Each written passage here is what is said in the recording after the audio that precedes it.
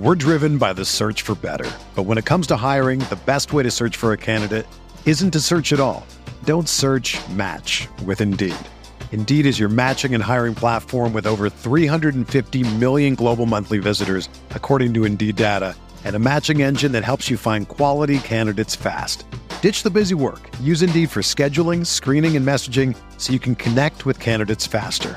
Leveraging over 140 million qualifications and preferences every day, Indeed's matching engine is constantly learning from your preferences, so the more you use Indeed, the better it gets.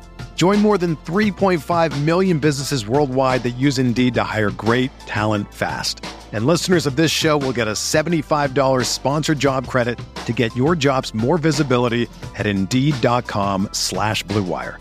Just go to Indeed.com/Blue Wire right now and support our show by saying that you heard about Indeed on this podcast. That's Indeed.com/Blue Wire. Terms and conditions apply. Need to hire? You need Indeed. This podcast episode is brought to you by Coors Light. These days, everything is go, go, go. It's nonstop hustle all the time. Work, friends, family expect you to be on 24/7. Well, sometimes you just need to reach for a Coors Light because it's made to chill. Coors Light is cold lagered, cold filtered, and cold packaged. It's as crisp and refreshing as the Colorado Rockies. It is literally made to chill. Coors Light is the one I choose when I need to unwind. So when you want to hit reset, reach for the beer that's made to chill.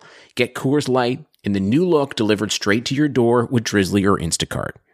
Celebrate responsibly. Coors Brewing Company, Golden, Colorado. My name is Jari Bolander. Welcome to the Entrepreneur Ethos Podcast.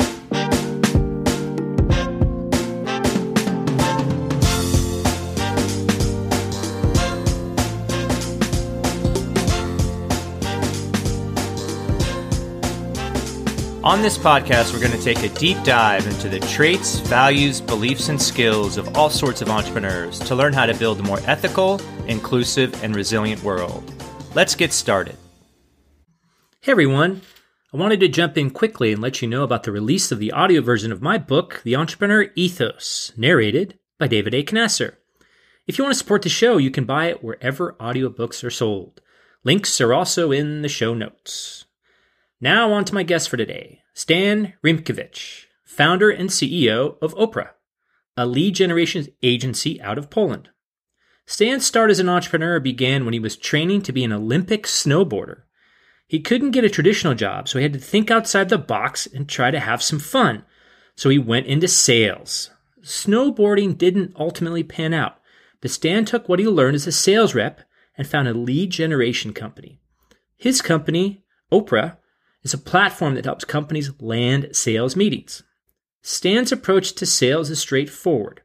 Work the process every day, ultimately building up successes and experiences. It's important for entrepreneurs to get a clear and interesting product and messaging so that they can land their own clients first before actually going to an agency like Stan's. Stan sees the role of his company as taking over once the founders have figured out their messaging so they can help close more sales and scale their business. His own goal right now is to be able to soon convert his part-time sales reps to working full-time so that they can have what they've been looking for when they first started, an independent life that completes them. Now, let's get better together. Stan Rymkiewicz, welcome to the podcast. Thanks for having me. Very excited to be here. Yeah, and what's kind of cool is we met again through Matchmaker.fm, which I have been interviewing a ton of people from Matchmaker.fm, and they don't even pay me to say how cool it is. So I'm pretty... Yeah, it is cool. I've been able to also get a couple of good, cool podcast appearances through that. Yeah. I mean, it's just interesting because, you know, it's funny how it's sort of hard sometimes to kind of find guests, and especially guests that are like you, that you want to talk to. And it's funny because, you know, in the entrepreneur world, one, there's lots of podcasts about entrepreneurs. Two, there's just lots of entrepreneurs that want to talk about themselves because we're like the kind of people that are like, sure, you want me to talk about what I do? Anytime. Tell me more, right? And so I love, obviously I love hearing the story of how people do what they end up doing right now. So Stan, I'd love to hear how you ended up doing what you're doing right now.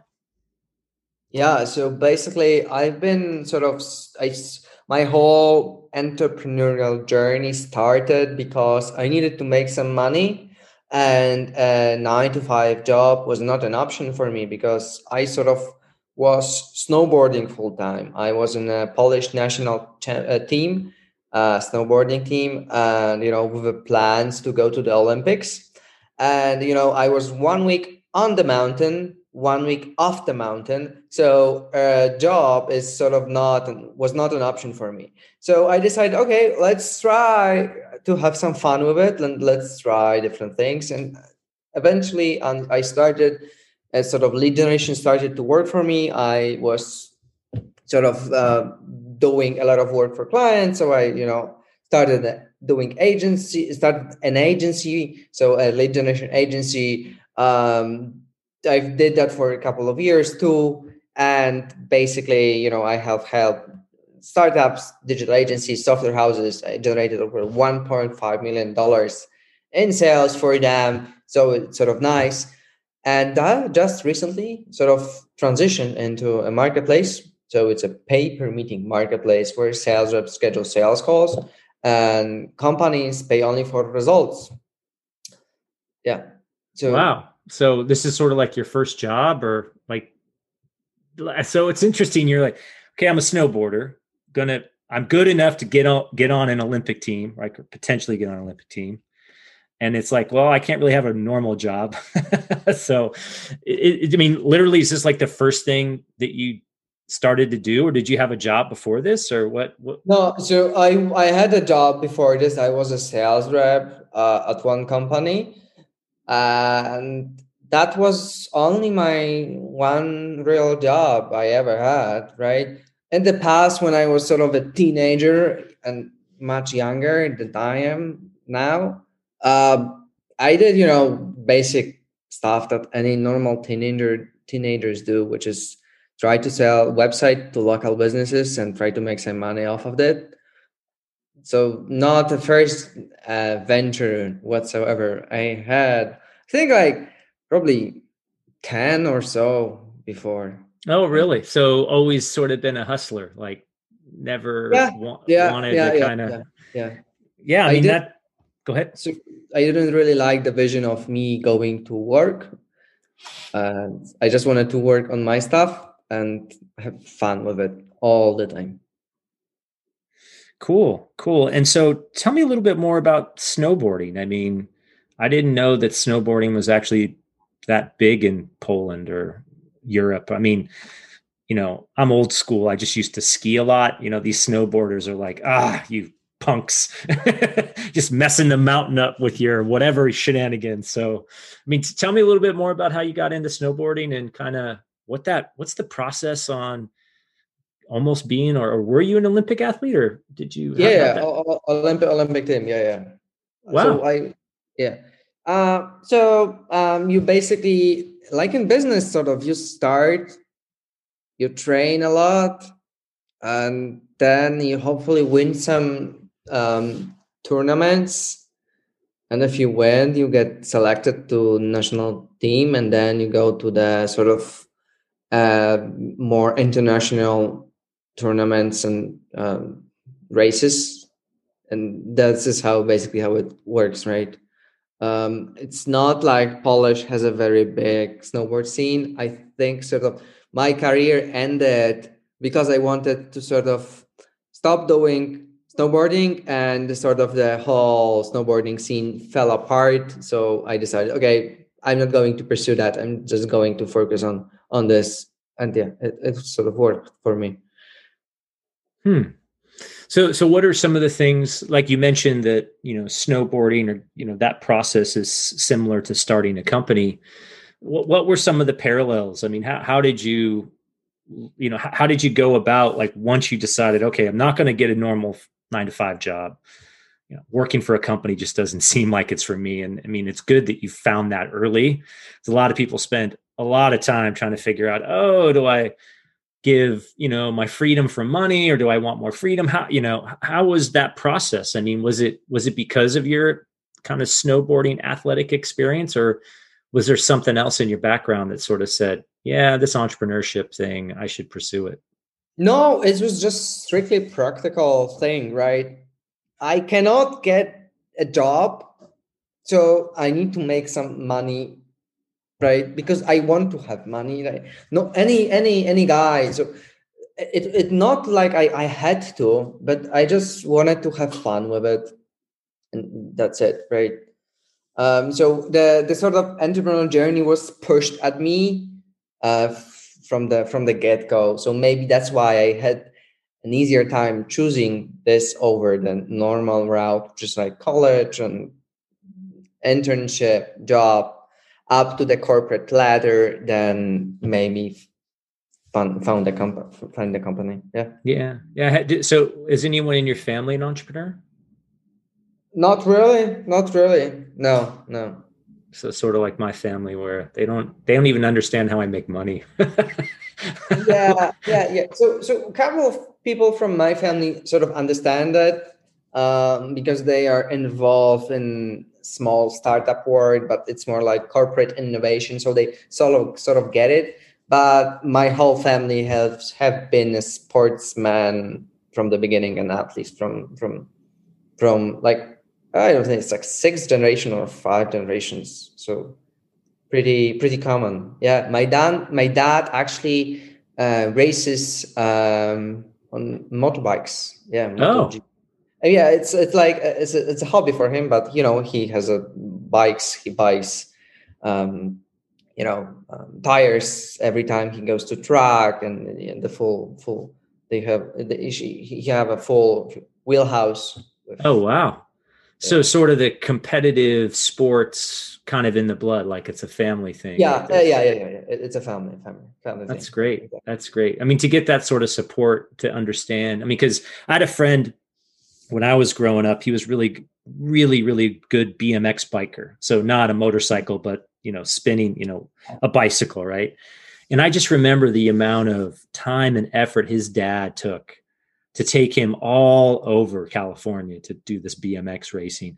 And then once he got sponsors, and then all the bikes he had to train. I mean, and he was 12, 13, right? So, for him, it was just like every weekend was, I'm racing BMX bikes. That's just what I'm doing. And his dad was a carpenter, so had some flexibility, but boy, like they were always gone. And, the amount of just stuff and the training and just all that discipline to just keep on going, even when he would win. And then, he had just a trophy room. I'm sure probably have similar, like there's just all these trophies in this massive room. He's like, oh, there's another one. He didn't really care. It's just like, yeah. Who cares? So at my parents' house, we actually have a dedicated room for this, because they're mines, they're my dad's, and also so two people's sort of lives, sports work. Cool. Yeah, I've found that a lot of entrepreneurs have a sports background, and I think it's the reason that they do is because they understand the commitment to working hard at a process, being an expert, like learning that this is a process, right? Like some days you win, some days you lose, but you got to go out every day and try your best. And so, when you start thinking about, okay, how I'm going to start my business, how I'm going to grow my business, do you have like a process that you go through, or are you sort of, how does that work? Because see, what's really interesting about what you do at Orapa is this whole sales lead process, which is for a lot of startups and a lot of, especially B2B startups, hard. I mean, flat out just a grind. So what's sort of the techniques that you've used to sort of build that process and sort of make these customers successful? So sort of the best way to approach sales is to sort of do it every day on a day-to-day basis. You need to make it a sort of part of your routine. And how to get better at sales is to get more deals closed under your belt. And how to get to this point, you need to just have the volume of potential prospects in your pipeline. So you need to get to that point so you will be able to learn sales. So you need to just go out to the market and ask your customers, potential customers, if they want to talk to you. That is my whole sort of process. And one of the key things that I have learned over the couple of years on how to best reach out to prospect is to really be different and to try to always to stand out all the time. So be extremely direct. Just don't go over some greetings and stuff like this that doesn't really add value to the conversation. Be ultra short, sweet, just to the point. Make it a no-brainer, personalize it, and really stand out. Try to always stand out. So I have even sent a couple of emails in my life that have been like a one-sentence emails, and they converted also. So yeah, short stuff converts. Yeah, no, I mean, it is interesting because I get pitched a lot just because of this podcast and because of the blog and what I do for a living, this PR and marketing stuff. So I see a lot of pitches, and it always frustrates me how bad they are given where they come from. And you're right. Like I in fact, I actually have some rules on how these things go, right? Especially if you're pitching a reporter. Yeah. Because reporters are the ultimate, like trying to close a reporter or trying to get them to cover your story is just the worst because they're busy and they've seen it all, right? I mean, there's nothing you can kind of surprise them with. So, how do you keep it fresh? How do you stand out among, I mean, there's so much noise out there. How is it? Is there do you just try stuff out, or are there, you mentioned keep it short, get rid of the platitudes, get rid of like, hey, how you doing? I hope you all is well, all that sort of stuff, and just sort of focus on the main message. And so how do you go about figuring that out for, each one of these companies that you deal with, or more importantly, how do you vet the sales reps to know that they're going to be successful with potential clients? Because my guess is, since you've got this marketplace, you got to deliver, right? And if you don't deliver, well, then you don't get paid. So how does that all work? So to sort of my approach to testing new things in outreach is to try to be as short as possible. So cut as many words as you can, and really, and even try some like extremely short emails, straight to the point. Try to just use like 17 words in a whole email. That's not the particular number that I follow, but first one that came to my mind, because you need to be really thoughtful about the words that you use. Try to use normal language, not jargon or anything, just normal language. Hey, can we make you more money? Or can we get you more customers? That's the sort of normal language, not that we are best proprietary AI-based platform that delivers on customers engagement and retention. That's bullshit to me, right? The goal is it's way different. So, and if you follow those rules, I bet that you will stand out from 97% of the emails, right?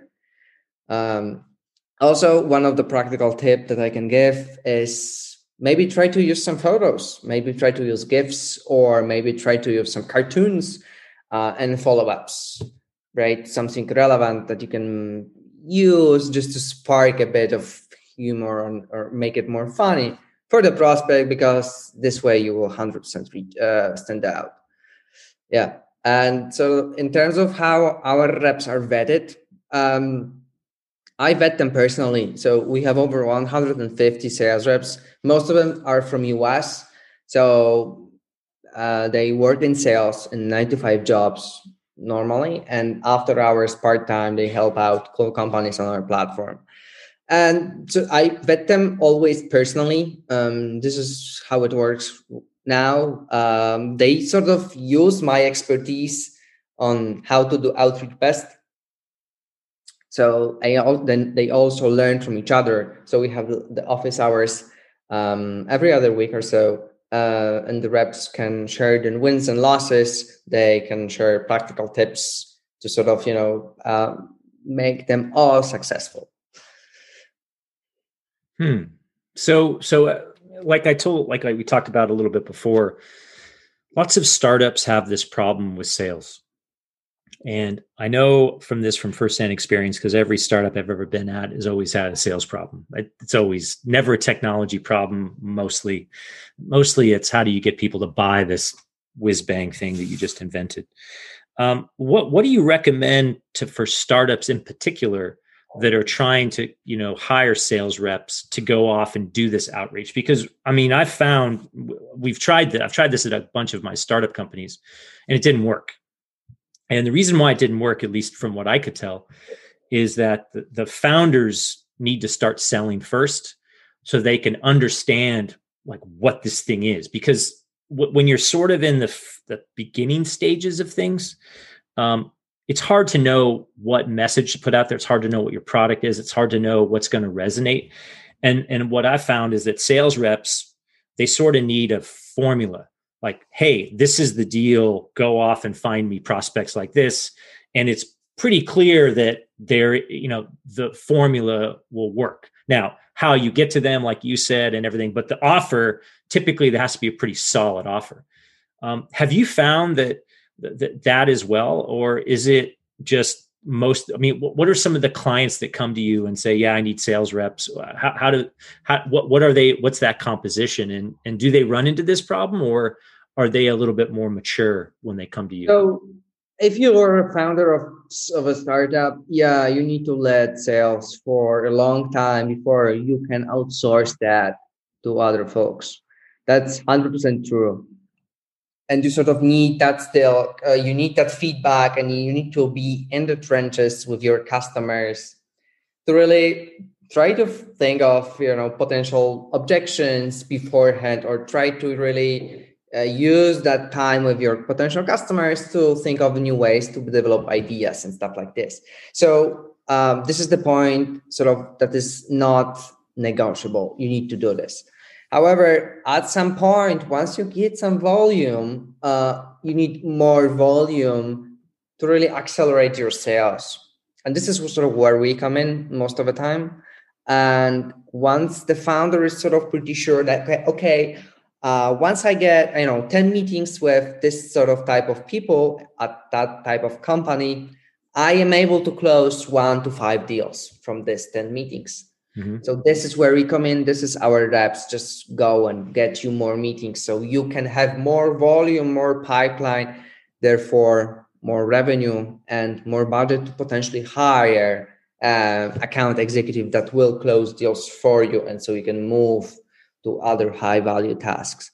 But yeah, I also speak with a lot of founders that they try to outsource sales from the beginning. And it's never going to work, because no matter how good the sales rep is, they will never know the product that you have built better than you are. And I also have been, in a couple of, I've been speaking to a couple of people that actually being a founder during, for example, enterprise deals have actually bring a lot of value, because they've been able to explain the product way better than competitors' sales reps. Yeah.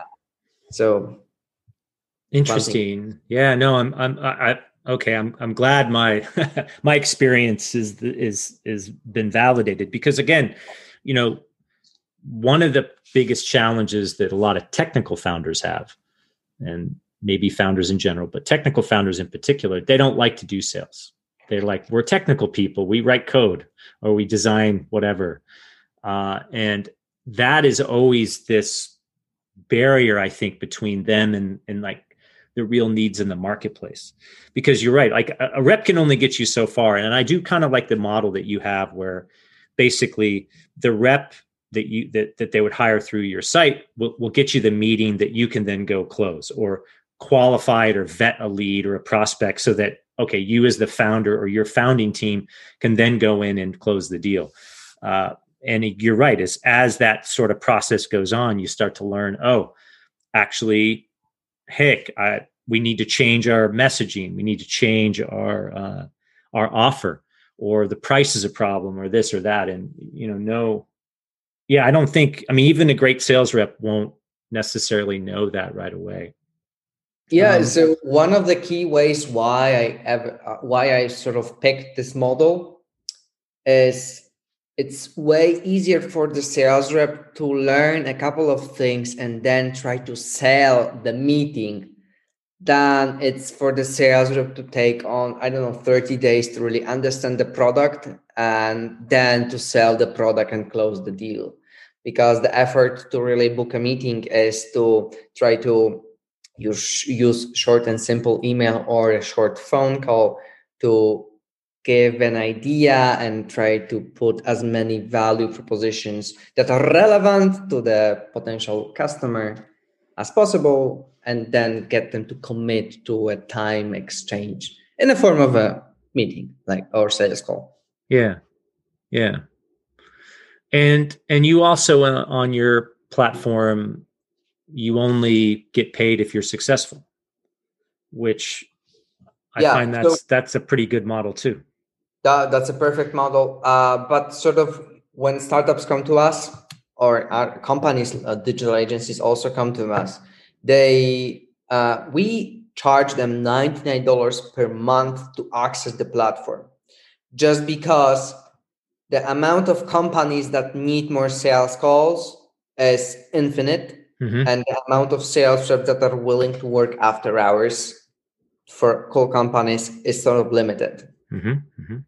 So that's why we sort of need to balance that demand and supply side to make it work. And we've been able to make it work because now we have about 30 customers or so, 35, I think, and over 150 sales reps.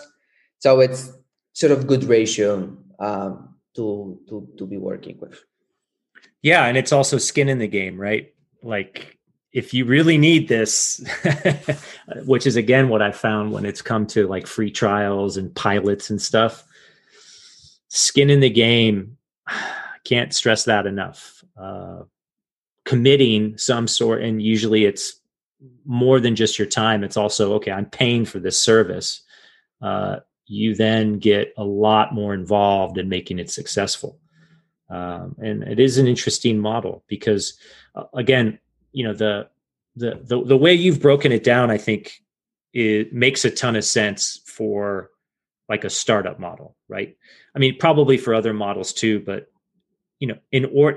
because that's one of the hardest things that founders have is how to prospect, how to get people in to talk to. Because once a founder is talking to a customer, well, then it's actually pretty magical because the potential prospect or potential customer feels like almost special. Like, oh, I'm talking to the CEO. It's like, oh, wow, like you really care enough to talk to me.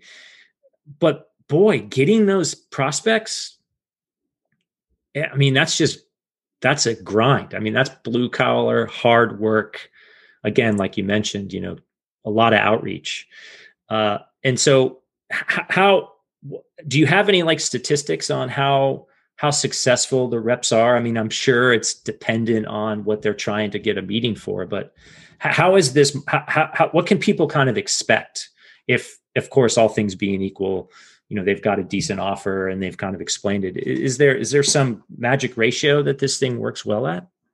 Yeah. So I think that sort of on average, we're seeing about 11 meetings per month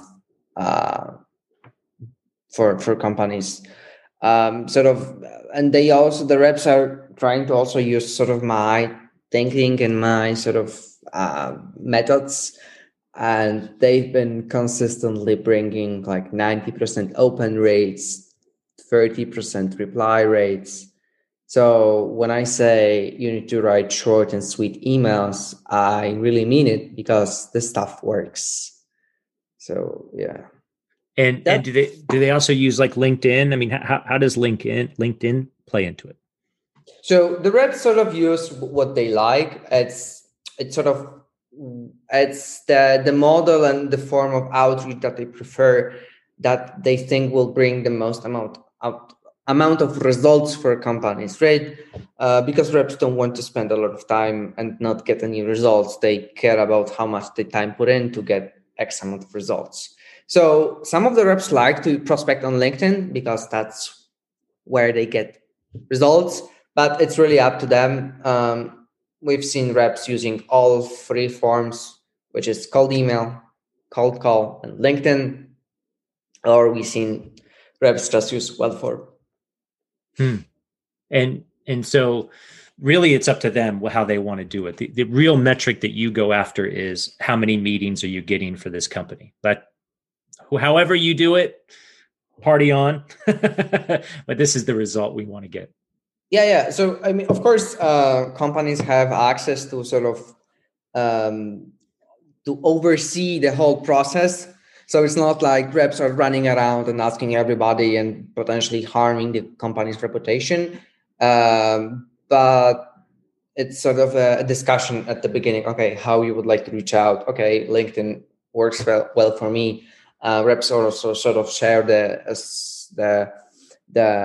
scripts that they use to sort of make sure that company is okay with it, or so the company also get this data. Okay, the rep did that, it didn't work, so maybe we can some sort of just another data point that they can use in sales conversations.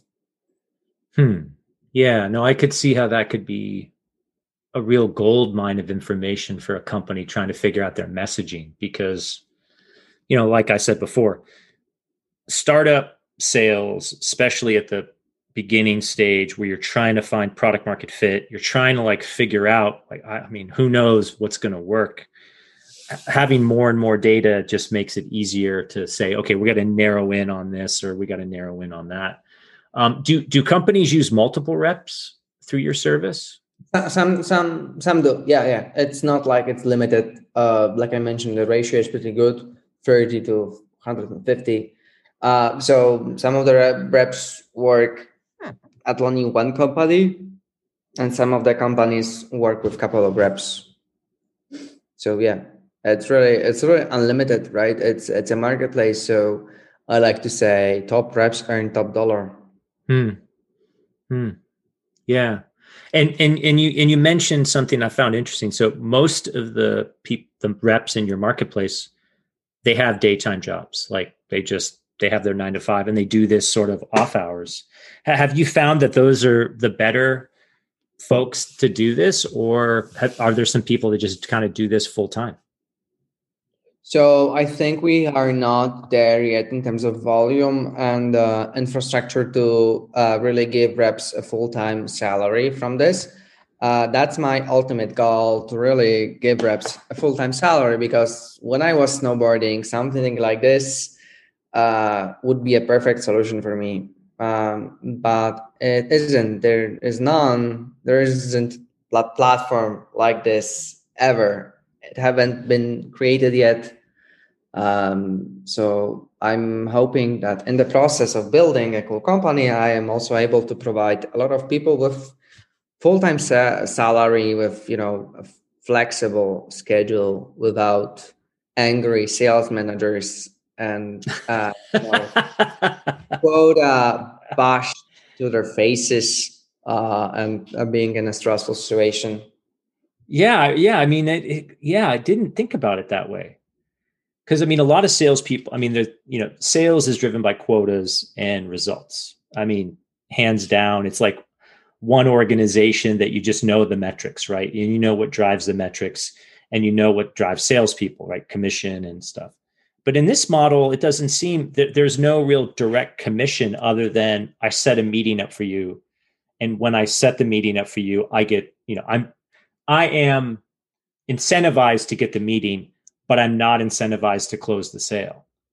And so, yeah, I guess that maybe that, I never thought of it that way. So there's really no like quota, so to speak. I mean, you may have the company may be like, I want 10 meetings a month, which they can drive towards, but the rep really doesn't have a quota, do they? No, they don't have a quota, right? It's really up to them, right?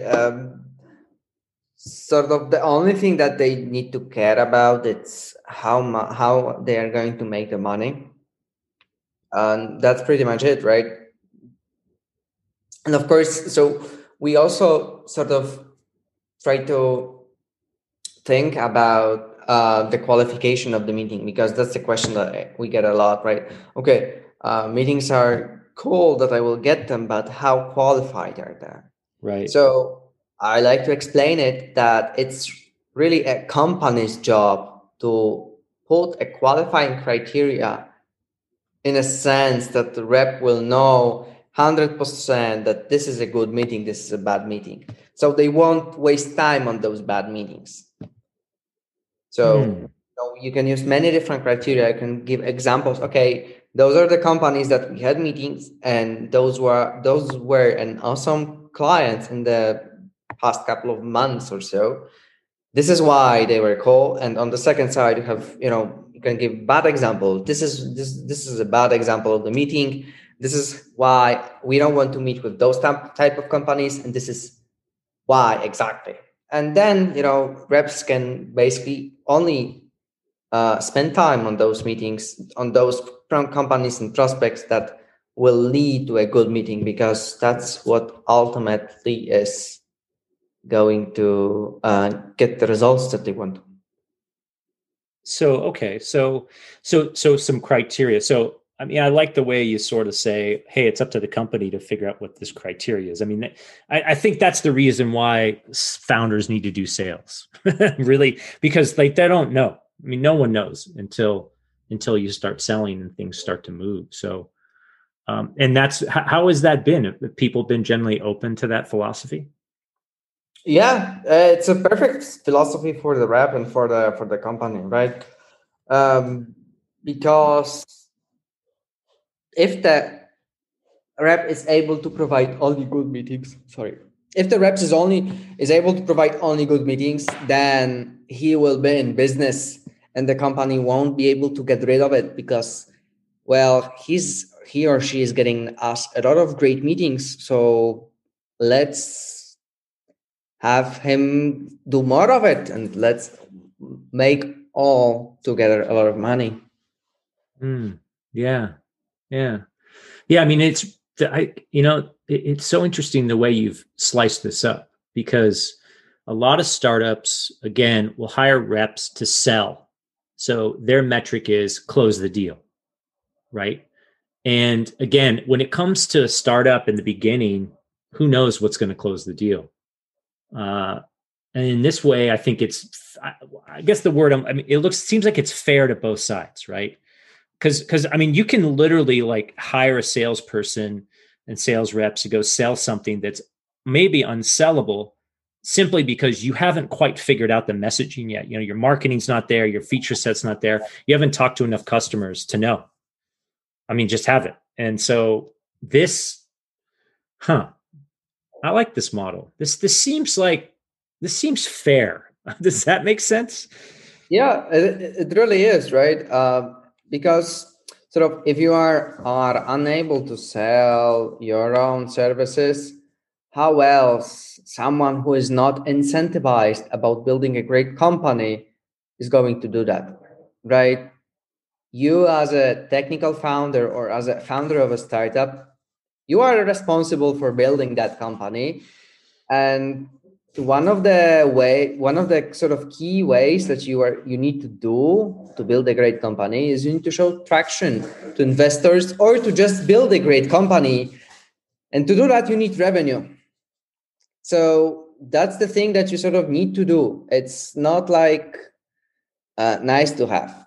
It's a must. It So should be true. your priority.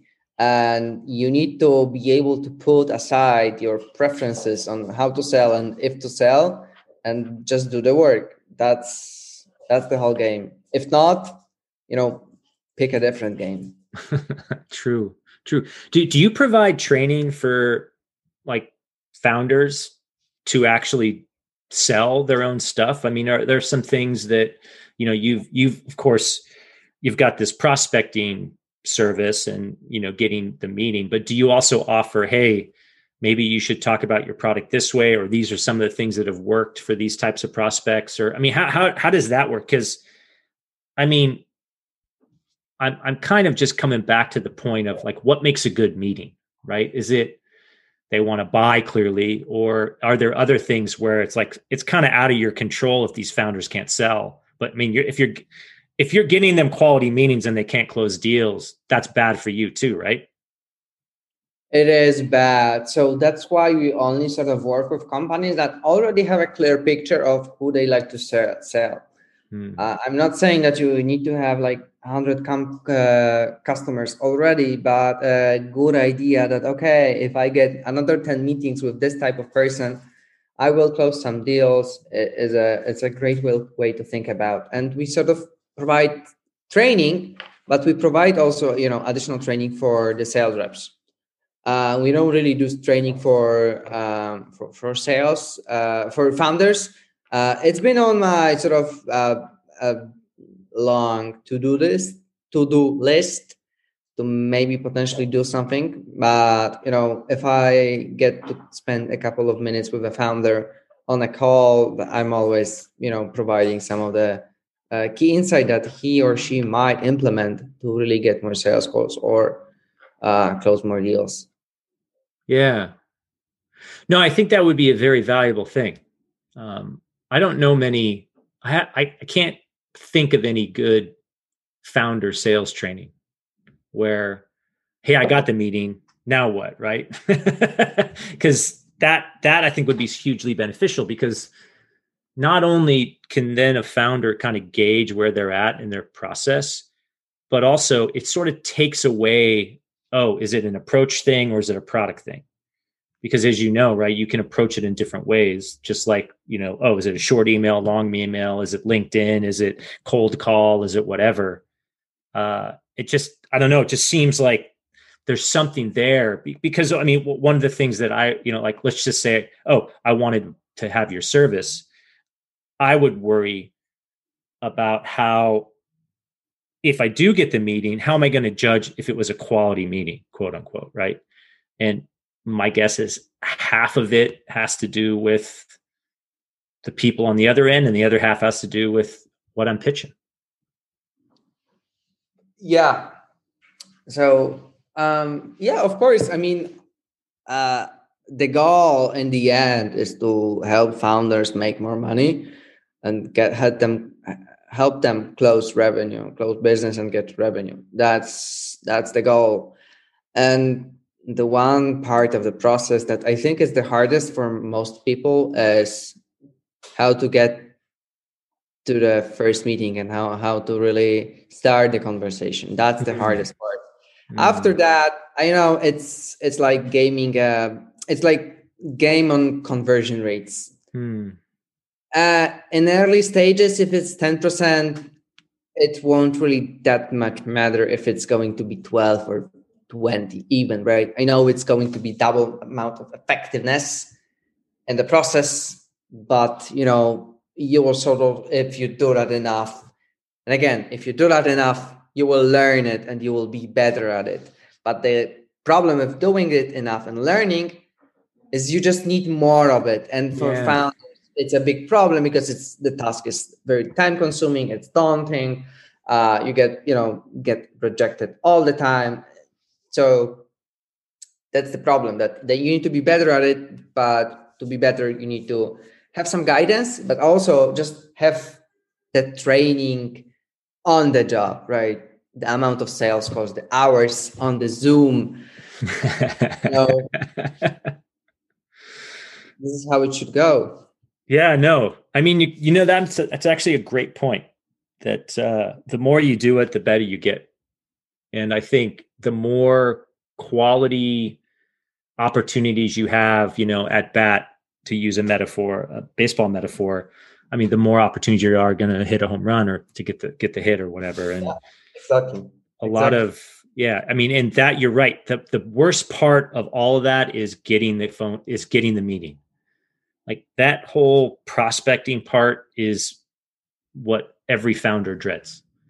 Unless you're a sales person founder, then you're like, oh, this is my job, I'm going to go do it. But every other founder I know, be it technical or finance or even marketing, it's just, gosh, what a grind. I got a cold email and cold this and that, and what message do I use? And it's tough. It's really tough. So it is tough, but it's really nice when you spend a couple of hours preparing the cold email campaign, and then a couple of hours later you get a reply saying, hey, I'm interested. And then after you reply with your link to your Calendly, once you get that sweet confirmation of the demo next week, it's the greatest feeling in the world, right? Oh yeah. Yeah. Having done a little bit of that, I can attest. Like when I get a reporter to write a story about a company I'm working with, or they get press coverage, I mean, there's no greater feeling to be like, I did that, because again, it's PR and marketing is sales in a different way, especially being a publicist. It's just a different kind, but it's still similar. It's a similar method, where you got to prospect the right way. And even like, founders, when I talk to founders about this, the getting media is similar to getting sales calls, right? It's this vast ocean of things to do, and the hit rate's really low, and you're like, this is so depressing that everyone says no, and they don't like how come you can't like what I built? I'm my baby, you hate it. You think it's ugly, and it is sort of nice to have that. Well, outsourced is probably a good word, but like the quality coming in, then you can practice more and not have to worry about the gap, So that was really cool. Well, hey, Stan, I appreciate your time. I know it's getting late over there, and you're over in Poland, and really great that we could connect through matchmaker.fm yet again. Another great interview from there. And keep me posted on what's going on. I'm again, really fascinated by what you're doing, and hopefully one day I can actually throw some startups your way. Awesome. Right. If anyone listening want to sort of get my point of view on your sales process, feel free to reach me on Twitter, on LinkedIn. It's Stan Rymkiewicz. I'm pretty sure you will get my last name from the podcast name, because I won't be able even to spell it here. My email is stan@orapa.co. It's stan@rapa.co. Yeah, something like this. Yeah, I'll put a link in the show notes, so they'll know where to get you. So thanks again, man. I appreciate it. Thanks for listening to the Entrepreneur Ethos podcast. I hope you enjoyed this episode as much as I did creating it. My hope is that you learned something that can make you a little bit better. If you enjoyed the podcast, please do share it with friends and review it on Apple Podcasts or Spotify. You can also join my email list by visiting theentrepreneurethos.com to get my thoughts on what I'm doing to get better, as well as what I'm working on. You can also pick up my book, The Entrepreneur Ethos, if you want to learn the traits, values, and beliefs that I think we need to build a more ethical, inclusive, and resilient entrepreneur and, frankly, world community.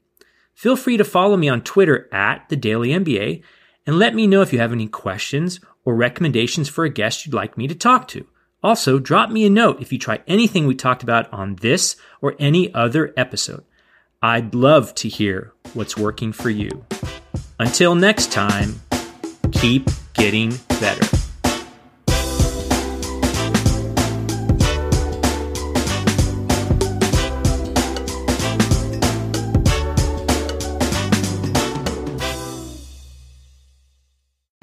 Whether you're a world-class athlete or a podcaster like me, we all understand the importance of mental and physical well-being and proper recovery for top-notch performance. That's why I'm excited that Unified Healing is sponsoring this podcast. Unified Healing is a new and super innovative global network of wellness centers powered by Energy Enhancement System, or EE System. If you haven't heard of the EE System, you'll want to listen up. This technology promotes wellness, deep relaxation, purification, and rejuvenation. In hundreds of locations across the globe, access to a center is easy and affordable. Interested in experiencing the EE System technology for yourself? Go to unifiedhealing.com/bluewire to learn more and find a center near you.